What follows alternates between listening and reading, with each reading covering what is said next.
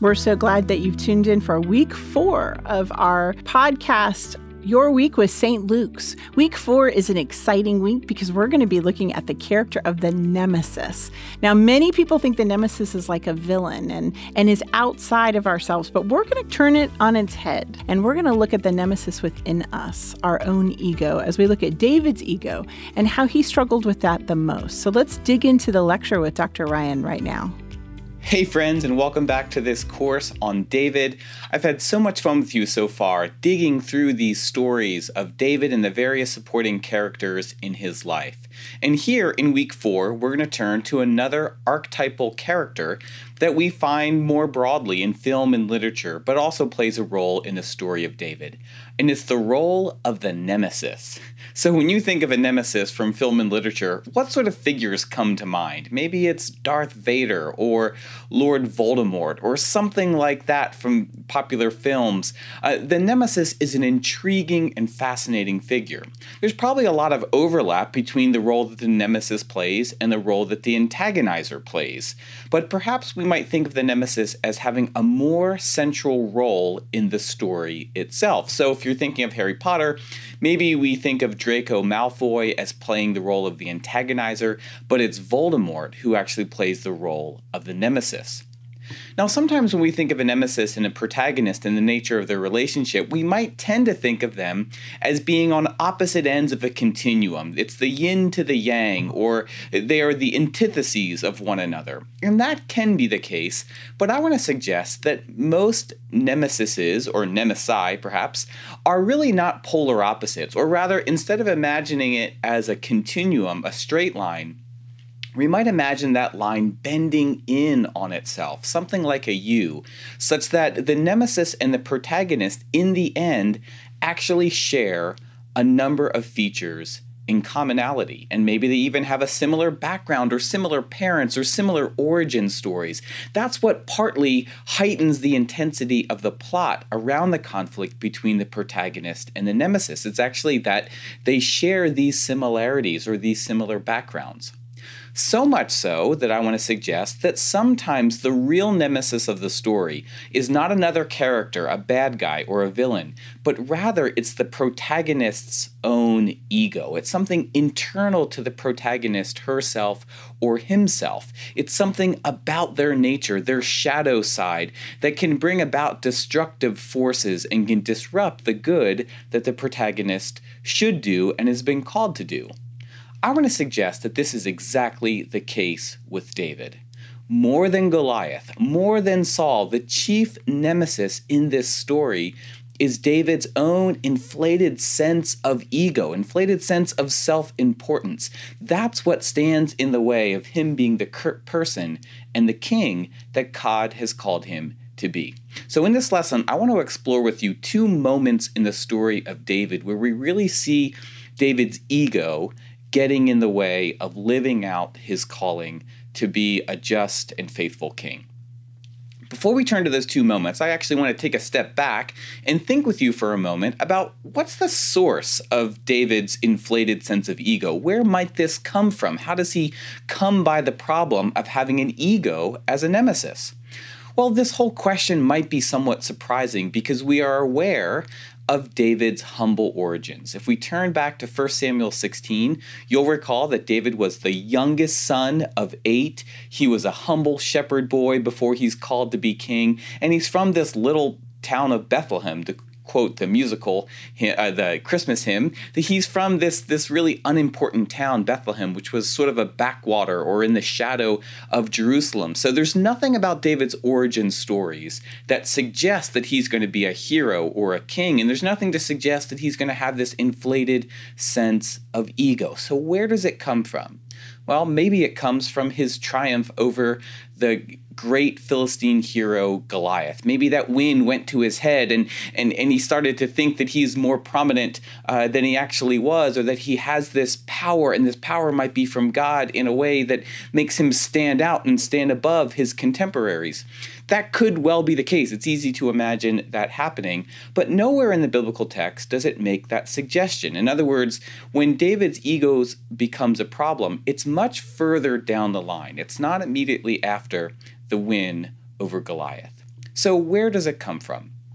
Well, I want to suggest that his inflated sense of ego actually comes from something deeply theological about his story. That is to say that David's overinflated sense of self-importance is sort of the shadow side of the fact that he is God's chosen one. He is God's anointed. He is the one that God has elected to replace Saul and to be Israel's king at this moment. And we get a sense of this promise that that God makes to David, and that might lead to this sense of ego already in 2 Samuel chapter 7. I'm going to read from verses 13 to 16.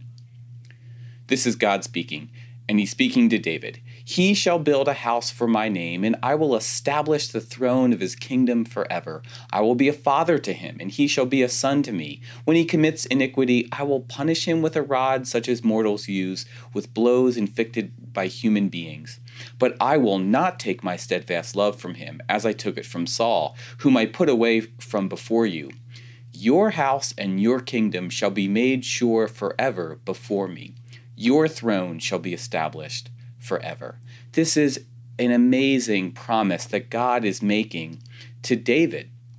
It's a promise forever. 3 times here in this short passage, you'll see the word forever repeated. This is a promise that's going to be everlasting. So it's not a momentary blessing, a momentary promise, but God is making an eternal promise to David. It's also a family promise. It's not just for David, but it's for his descendants after him. That is, even after David has passed away, his sons will carry on this promise, and it's his descendants who will sit on the throne of Israel forever.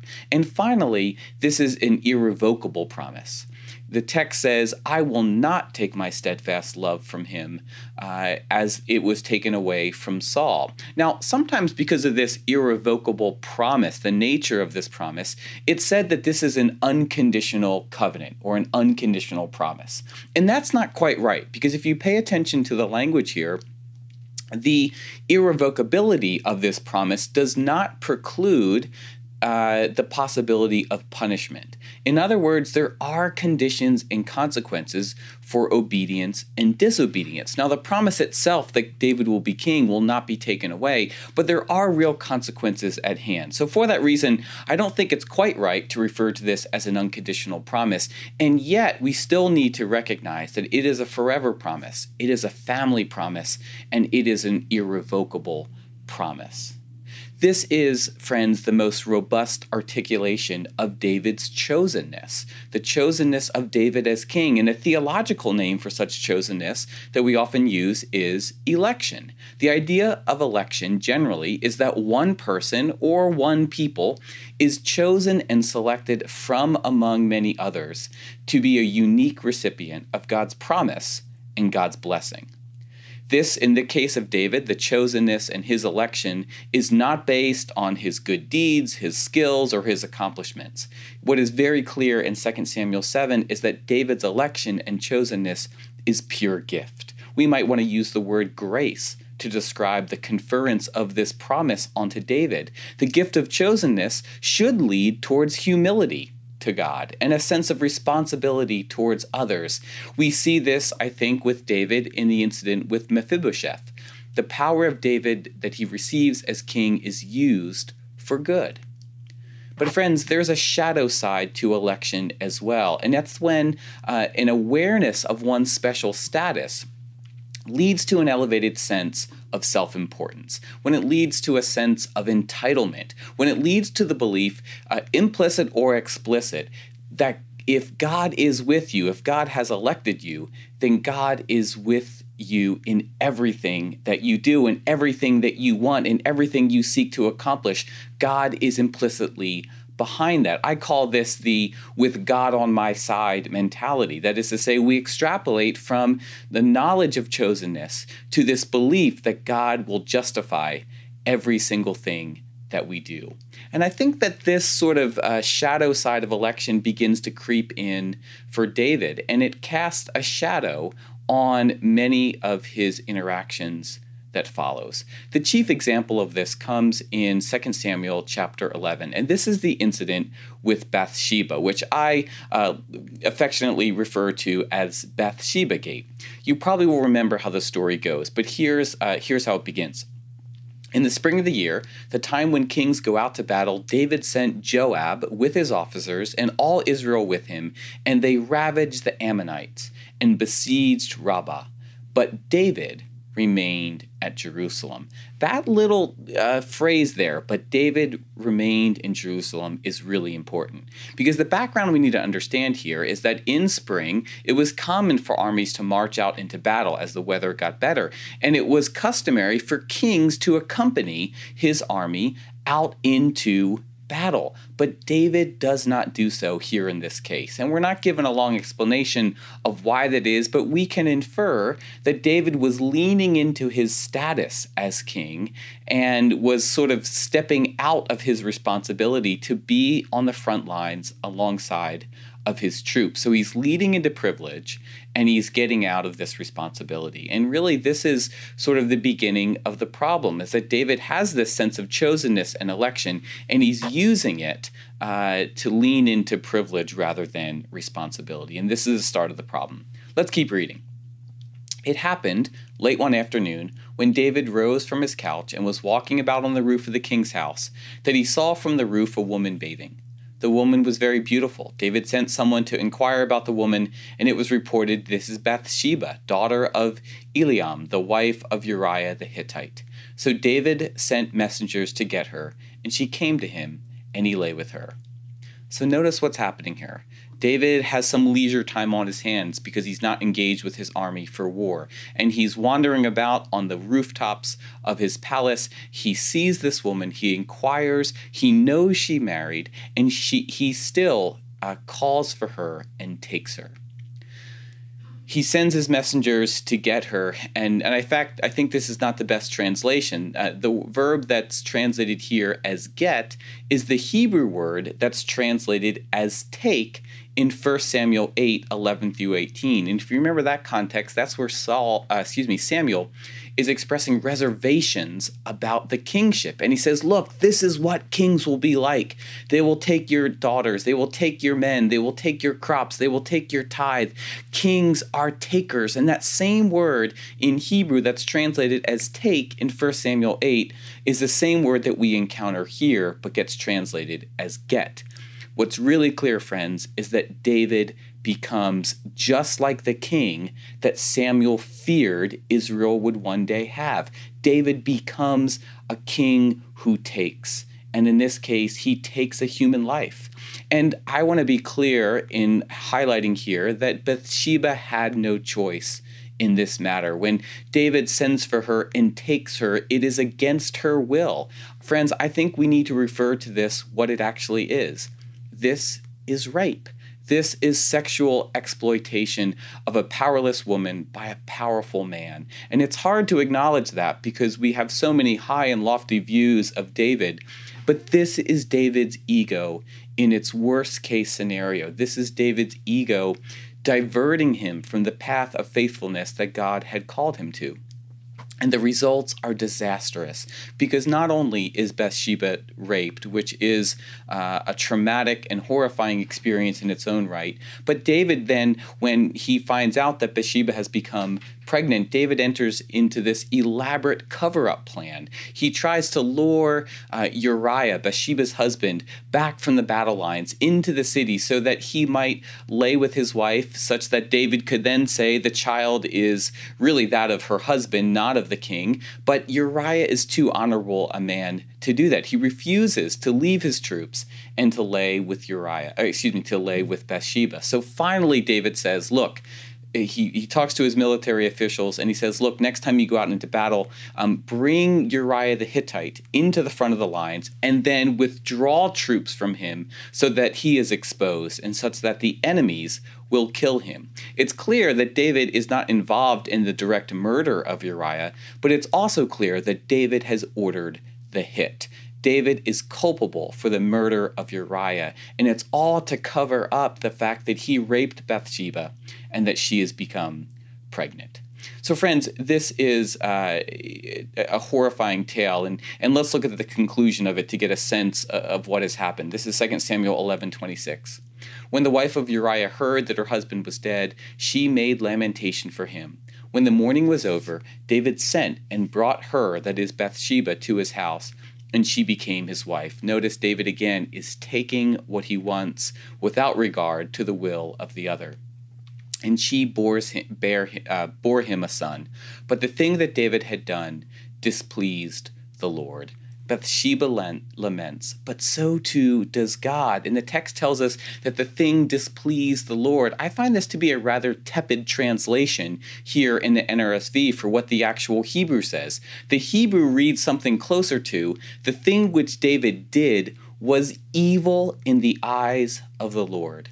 Was evil in the eyes of the Lord. That is closer to what the Hebrew says, and I think it accentuates the fact that this didn't just displease God, but this was a major act of covenant unfaithfulness. This was an act of injustice. This was an act of evil. So we really get a sense that God is making judgment on here the anointed king for what he has done. And it makes me think back to that text at the end of 1 Samuel 15 after Saul had sinned and Saul had disobeyed. If you remember, the text says that God was sorry that he anointed Saul as king. And I can't help but wonder, is God once again sorry that he has anointed a particular human as king? Is God second-guessing this idea of giving David this forever promise that he and his descendants will reign on the throne of Israel from generation to generation? Is God having second thoughts about that choice in light of what David has done? After all, it could easily be argued that the sins that David commits are far graver and more serious than the sins that Saul has committed. This is something I'm going to invite you to think about and discuss together in our discussion time. Now, this incident with Bathsheba and Uriah is the most well-known account, I think, of David's ego being out of whack and out of order, but it's not the only incident that illustrates the destructive potential of David's inflated sense of self-importance, And the other episode is actually found back in 2 Samuel 7, and it has to do with David's plan to build a temple. At this moment, David is finally enthroned as king over all of Israel. That happens in 2 Samuel 5. He has captured this Jebusite city called Jerusalem, and he's made it his capital, so he begins to build his political base. He makes himself a palace from which he can rule from. So David is really beginning to consolidate his power as king. And at that moment, I think David is looking for his next project. And that's what we begin to read about in 2 Samuel 7, verses 1 through 3. Now when the king was settled in his house, that is his palace, and the Lord had given him rest from all the enemies around him, the king said to the prophet Nathan, "See now, I am living in a house of cedar, but the ark of God stays in a tent." He's referring here to the tabernacle. Nathan said to the king, "Go do all that you have in mind, for the Lord is with you." So to catch what's happening here, David has built himself his own palace, but he recognizes that the Ark of the Covenant, the most holy and important object in ancient Israelite spirituality, was still dwelling in a mishkan, or a tent, or tabernacle. And David wants to build a temple for God, a temple in which that ark could be placed. Now, why would David want to do that? Well, perhaps it's because it's out of a sense of piety. That is to say that David wants to make sure that he's building a house, that is, a temple for the ark and for God, just as he has built a house for himself. But I think there's something a little bit more going on here. I think it could be that David is wanting to do what other ancient Near Eastern kings would do. When ancient Near Eastern kings would establish their reign, and particularly when they would establish a new capital city, as David had just done with Jerusalem, it was very customary for kings to build a new temple and dedicate it to their God. Now, that is in one sense an act of piety and religious devotion, but in another sense, it was a way that kings sort of emphasized their importance, right? It was a way of saying, look, I'm not only consolidating political power here in my palace, but I'm also consolidating religious or spiritual power here in this temple that I have built for God. And I think some of this is at work with David too, and it really emerges out of this inflated sense of self-importance. We get a hint of this in how God responds to David's idea to build a temple. There are two aspects of God's response that I want to highlight. First, let's read from verse 4 in chapter 7. Thus says the Lord, are you the one to build me a house to live in? And then moving down to verse 11, moreover, the Lord declares to you that the Lord will make you a house. Now, do you catch what's going on here? God is saying, look, you've got it all backwards. It's not that you are going to make me, God, a house that is a temple, but rather I, God, am going to make you a house. And the way this can work is that there's this great play on words in Hebrew. The Hebrew word bayit can mean house, it can mean palace, it can mean temple, and it can even mean kingdom. That is to say, if we were speaking more metaphorically about the house of David as the kingdom or the reign of David. So there's this great interplay in the Hebrew. And so David's saying to God, look, I want to build you a bayit. And God says back to him, no, it's me who will build you a bayit. So it's almost a sense that God is reminding David of his place in God's kingdom. It's not about God's place in David's kingdom. It's about David's place in God's kingdom. So that's the first part of the answer. The second part comes into view in verse 6. God's still speaking here. I have not lived in a house since the day I brought up the people of Israel from Egypt to this day, but I had been moving about in a tent and a tabernacle. You see, what's happening here is that God is underscoring that David's theology is off. Yahweh, the God of Israel, is not a temple-dwelling God like the other gods of the ancient Near East. The God of Israel, Yahweh, is a tabernacle-dwelling deity. Now, what's the difference between a tabernacle and a temple? Well, actually, there's a lot. And the primary difference is the fact that the tabernacle was a tent-like structure that was not a permanent structure. It was something that was meant to be set up, packed up, and moved. So think of Israel moving through the wilderness in the story of Exodus and Numbers. Israel needed a tabernacle because they were a people on the move. A temple is a permanent structure, and there's really different dynamics around conceptualizing of God around a temple or a tabernacle. If God is located in a temple, then the whole point of the religious experience is to get people to where the temple is. And if you have a temple, then you can set up a whole structure of people and rituals and procedures that are meant to manage who can access God at the temple. But when God is in a tabernacle, as in this text God is saying God was supposed to be, then it's not about getting people to where God is. Rather, it's about getting God to where the people are. God moves about in a tabernacle precisely to have this mobility. God needs to move with Israel into the wilderness. And then looking beyond that, when Israel goes into exile and the temple is destroyed, not all is lost because God is this mobile tabernacle God who can move with Israel into the experience of exile. And even, friends, the New Testament, I think, picks up on this idea that our God really is meant to be a tabernacle God, not a temple God. We get a sense of this, and this is just a hint of it, in the beginning of the Gospel of John, in verse 1:14. It reads like this, "And the Word became flesh and lived among us. And we have seen his glory, and the glory as of a Father's only Son, full of grace and truth." The word I want to highlight here is this word lived. In Greek, there's a really good word for live, and it's related to the name Zoe. The name Zoe is from Greek. It means life. And there's a verb based on that same word. And that's the word that Greek uses for live. What's really interesting here is that that's not the Greek word behind the translation lived in John 1:14. Rather, it's another word. It's skanao. And skanao comes from the Hebrew word for tabernacle, the Mishkan. So what the author of John is doing here is he's saying that, look, God incarnate, who we know in the person of Jesus Christ, is a God who becomes flesh and doesn't just live among us, but I would want to translate that Jesus Christ comes to tabernacle among us. Jesus embodies in the incarnation the same spirit that God is highlighting here in 1 Samuel 7, verse 6, that God goes about in a tabernacle precisely because God is meant to be mobilized and to move with the people, not for the people to move to where God is, but the other way around. So I think David here, his inflated sense of ego not only compels him to want to build this grand project that really will sort of elevate his status and his authority as king, but I think David's theology is wrong. He conceptualizes what God is like in an incorrect fashion.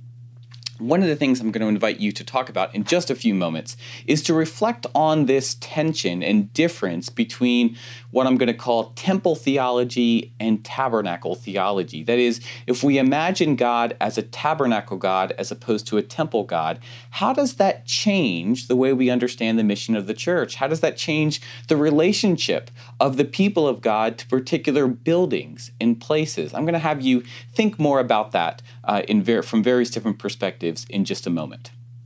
But as I wrap up, let me add one addendum to this in David's ambition to build a temple. And this is going to take us beyond 1 and 2 Samuel. You might know that even though David doesn't get to build the temple, his son Solomon does. So the no here from God is a temporary no. Solomon is able to build the temple years later. And Solomon is often celebrated as being the king who does build the temple. And the temple is often celebrated as this glorious, beautiful center of Israelite spirituality. But one of the stories that often goes untold is how Solomon built the temple. We get a glimpse of this in 1 Kings 5. Reading from verse 13 through 18. King Solomon conscripted forced labor out of all of Israel. The levy numbered 30,000 men, and he sent them to the Lebanon, 10,000 a month in shifts. They would be a month in Lebanon and 2 months at home, and Adoniram was in charge of the forced labor. Solomon also had 70,000 laborers and 80,000 stonecutters in the hill country. Besides Solomon, 3,300 supervisors who were over the work, having charge of the people who did the work. At the king's command, they quarried out great, costly stones in order to lay the foundation of the house. Now that means temple here, with dressed stones. So Solomon's builders and Hiram's builders and the Giblites did the stone cutting and prepared the timber and the stone to build the house. Now this is one of those passages that we often sort of skip over or don't even know that's there, but it's a really important text because what it describes for us, friends, is that in order to build the temple, Solomon enslaved his own people. Solomon enslaves Israelites as forced laborers and workers to build this temple, this house for God. Literally, Solomon builds the temple on the back of the poor laborers of the land of Israel. So in this sense, then, Solomon is much like Pharaoh. He enslaves his own people to build temples that, on the outside, sure, are meant to honor God, but really, in the end, I think are all about honoring the king and the king's sense of ego and self-importance. So this story of the temple, then, is much more complicated than we often led on to, and this is something else I want to invite you to discuss in just a moment. So, as a wrap-up, what we've seen here in this lesson is that David's ego is a crucial but often unnamed character in the story. And I'm suggesting that the best way to understand David's ego is that it's his nemesis. It's his shadow side. It's the thing that threatens to bring him and his whole kingship down. And as readers of this story, we have to reckon with it. We have to acknowledge it. We have to name its problematic dimensions. And this doesn't always happen in the church, where David is often celebrated flatly as this wonderful, faithful, pious figure. But now I think we're seeing through this series that he is not that. Even in other parts of Scripture, David can get cleaned up and presented in a much more favorable fashion. In fact, if we read the parallel story of David, which can be found in 1 Chronicles chapter 10 through 29, we see a lot of similarities to the story of David that we encounter in 1st and 2nd Samuel, but a lot of David's worst moments are left out of the story.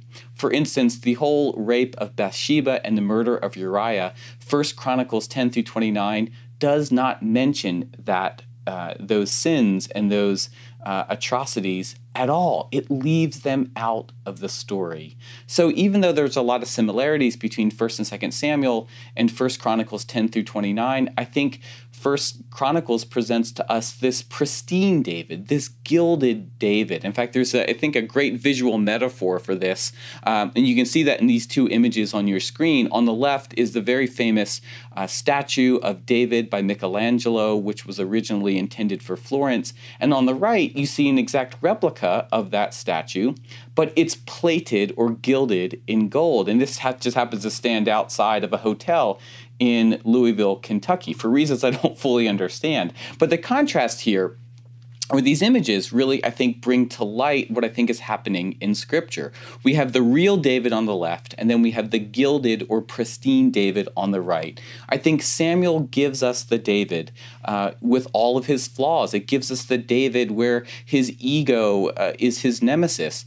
1 Chronicles, in contrast, gives us this pristine David, this gilded David, where all of his sins are elided or hidden from the story. And friends, I think this is really important because as a church and as a people of faith, we need to name and come face to face with the real David, the David in all of his messiness and all of his sin. And that's so important that we enter into these acts of truth-telling about what David was really like, because we as a church need to do that about ourselves. We need to be truth-tellers with respect to our own messiness and our own sin.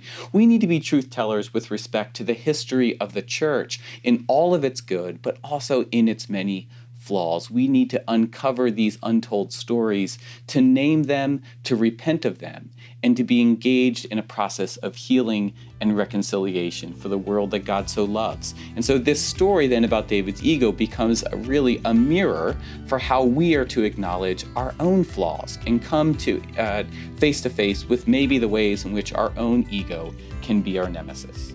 This week's office hours, both Jeremy and myself are going to be joining Dr. Eby and Dr. Ryan as we talk about the ego and how often it's our ego that we struggle with as our nemesis more than anything. And what is that internal struggle that we have that tries to compete ourselves against other people? Let's look at that nemesis as we go into a deeper conversation.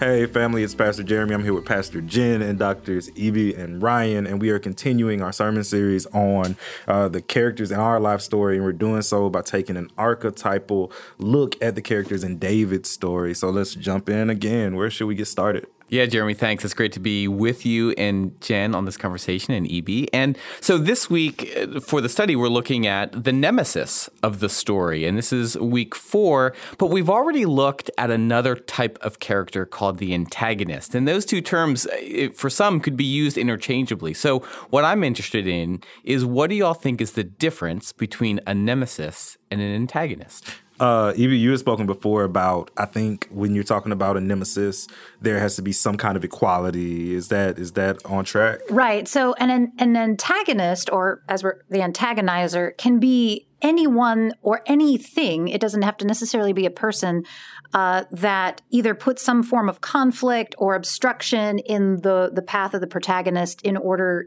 for them to have to overcome.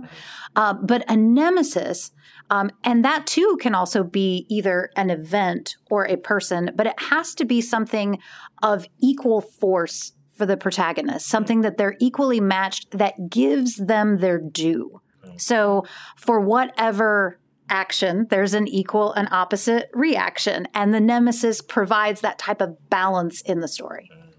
I think a nemesis is someone that the protagonist looks at and sees, like you said, something that they're alike.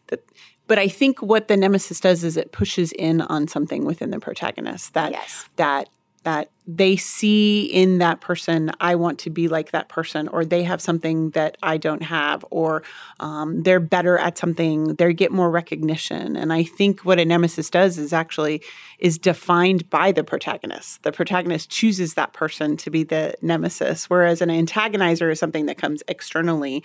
I think a nemesis is something that actually comes from internally, from within the protagonist.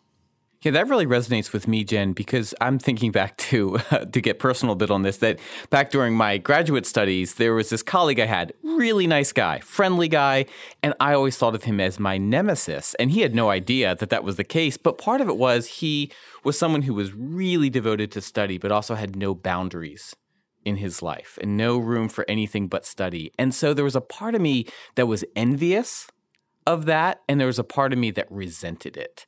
And it was in that tension of both like wanting it and hating it, and then knowing that that tension was actually inside of me with respect to my own studies and own work-life balance. He never knew he was a nemesis, but that's the work that it did inside of me, that I felt conflicted around those things.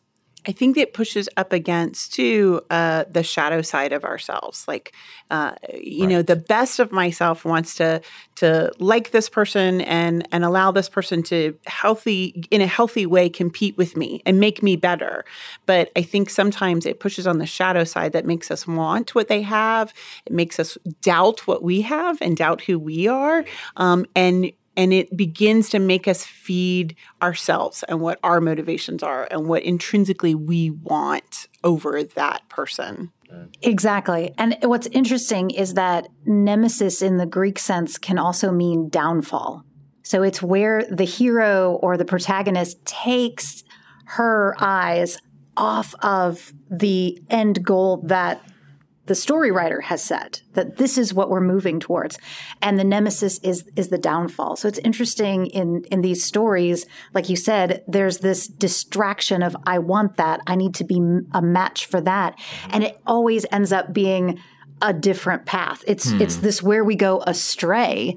And the nemesis is that thing that they chase. You know? Right. So your nemesis is ultimately within yourself. Exactly. I mean, that person is just an extraneous symbol of this battle going on within ourselves between our gifts, our strengths, and that, you know, what one preacher used to say, you know, your shadow side is not a complete opposite of who you are. You don't just automatically go off and completely be a different person. It's the 5%, the 5 degrees off, that then makes you choose another 5 degrees off, that then makes you choose another 5 degrees off. And before you know it, you've lost yourself in really what is the nemesis of your own, and it's your own ego. That's right. I love that you keep saying choose, right? Because it feels like when you identify or recognize someone who could be your nemesis, right?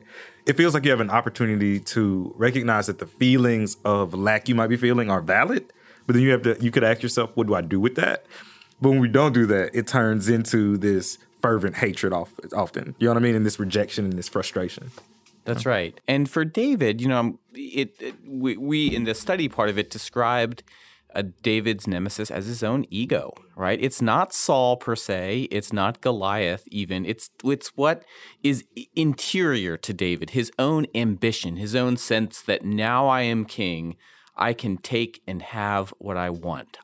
This is my prerogative, is to have and to take. And that's really David's downfall. Exactly, because in the David story, he fairly easily defeats Goliath and bests Saul over and over.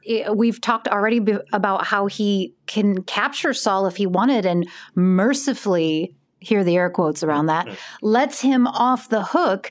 It's almost as if all of these other competitors were just too easy, but the battles we see David lose are always with himself. That's right. How much ego is there in the fact that David is David's nemesis, or at least his ego is, right? Because we talked about why someone who comes from the margins, in a way, might be exalted to power, right?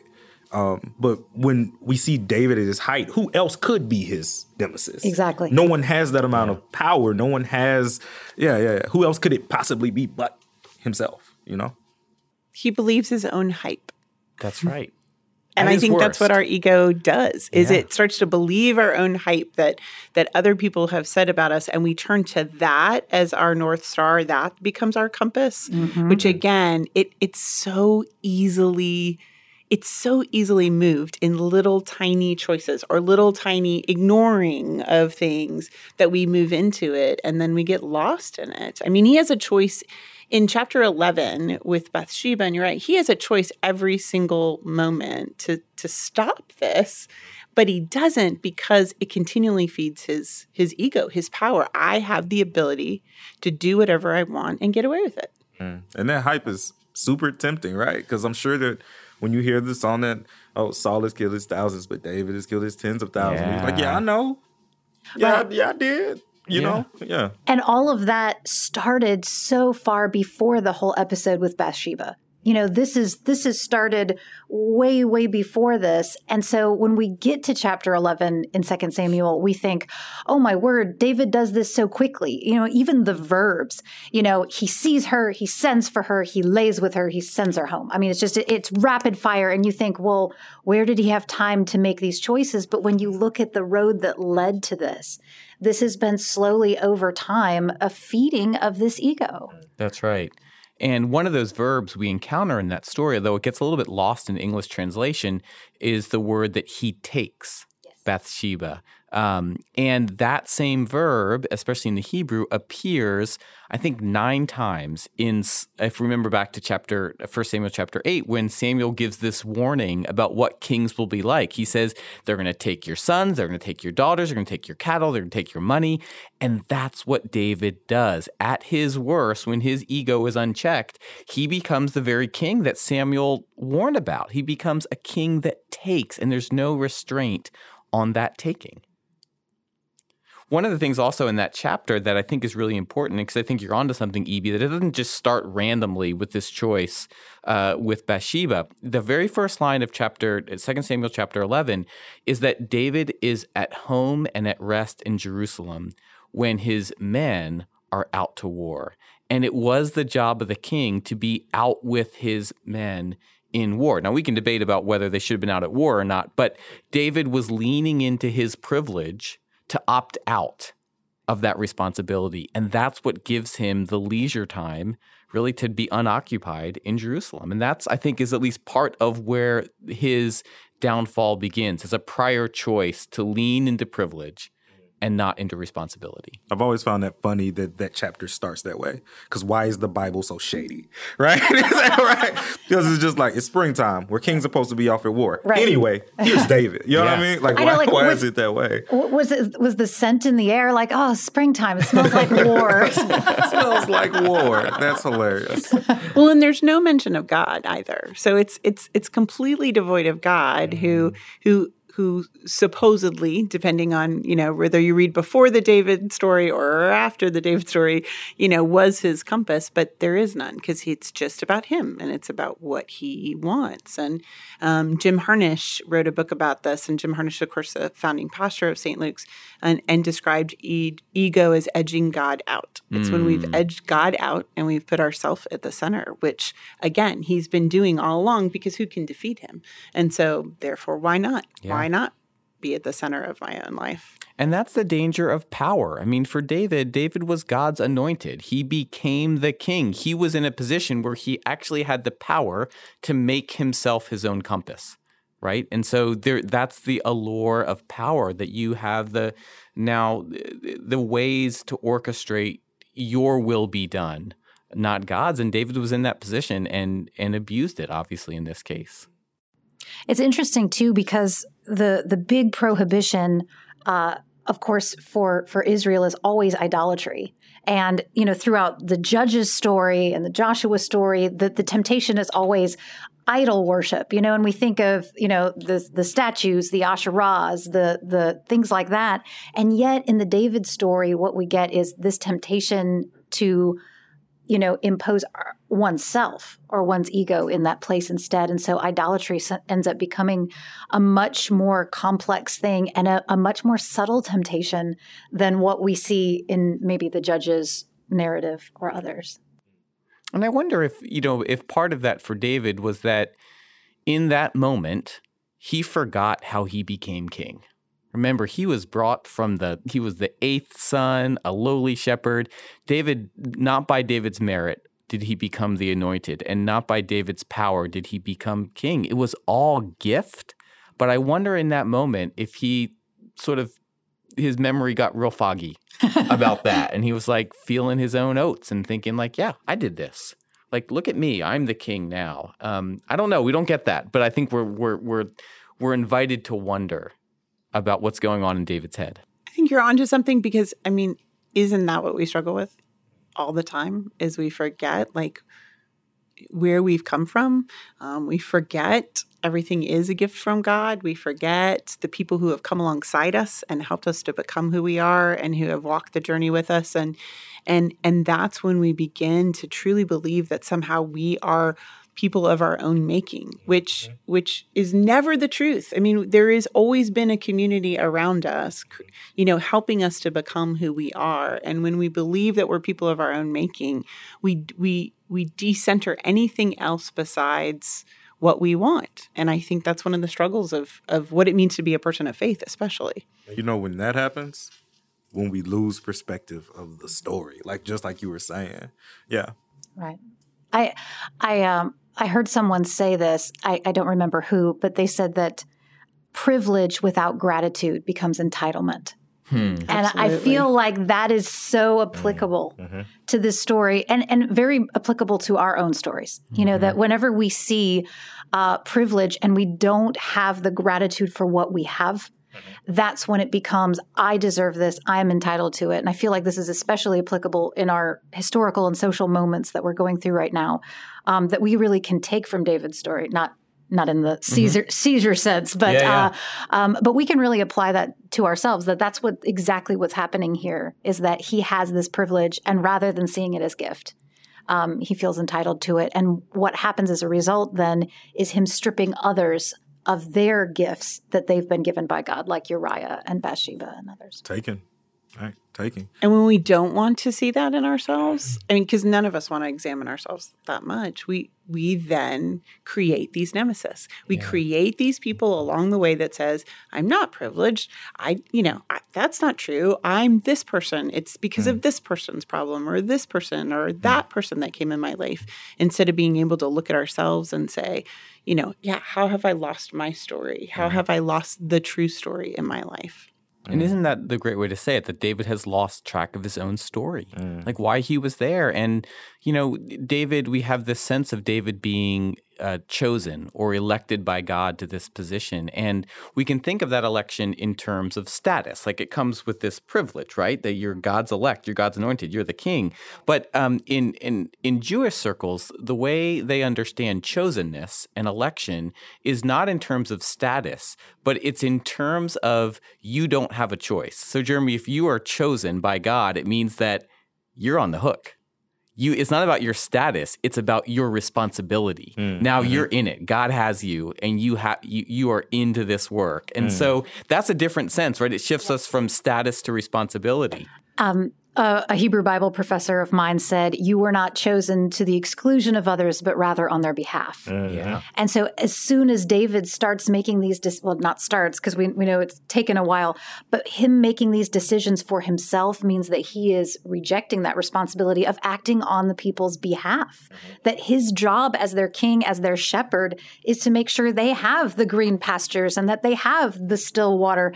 And by taking it for himself, he is denying them what he was chosen to do on their behalf. That's right.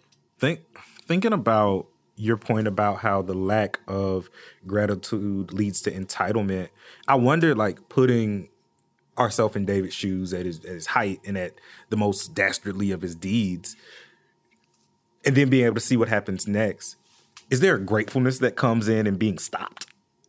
Is there I just wonder about that because it's super painful. I doubt that any of us would want to be halted or stopped or kind of reprimanded the way David was. But I remember that I remember older folks in church would pray when I was little and they would say, God, save me from me.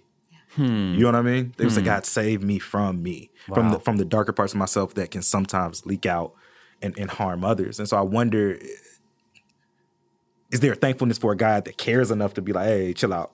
bro. Yeah. You know? I think there is, because otherwise we don't just devour other people, which obviously he does throughout this. He just devours people. He takes them but he devours himself. I mean, he little by little chips away at his own sense of humanity, responsibility, calling, whatever it may be. So to me, I would hope there would be gratitude, because I want someone to stop me from myself. We also have that beautiful 51st Psalm, that is attributed to David, or at least describing this. And it's about this, sort of being crushed. But yet there's obviously thankfulness. Deliver me from my own bloodshed, oh God, that the psalm writer says. And so there's obviously this paradox of, I'm feeling this tremendous weight from the judgment of God, and yet that's a redemptive judgment. The fact that God has put an end to that, even if it crushes me, I'm on the way up now. And I'm being cleansed, create in me this clean heart, and I will help now to tell others of your goodness and grace. So I feel like there definitely is a relief in being caught, so to speak, and because it's the path towards being delivered. It's the movement from coming out of the shadows, because none of us really wants to live in the dark. We all want to live in the light. And that redemption allows us to come out of the shadow self and into the light of what our purpose is and what could be. Yeah. And then to receive God's forgiveness on the other side, which happens for David. Now, that doesn't mean there aren't consequences in David's story for his violence, for his abuse. There are real consequences, but there's also real forgiveness and there's real grace on the other side.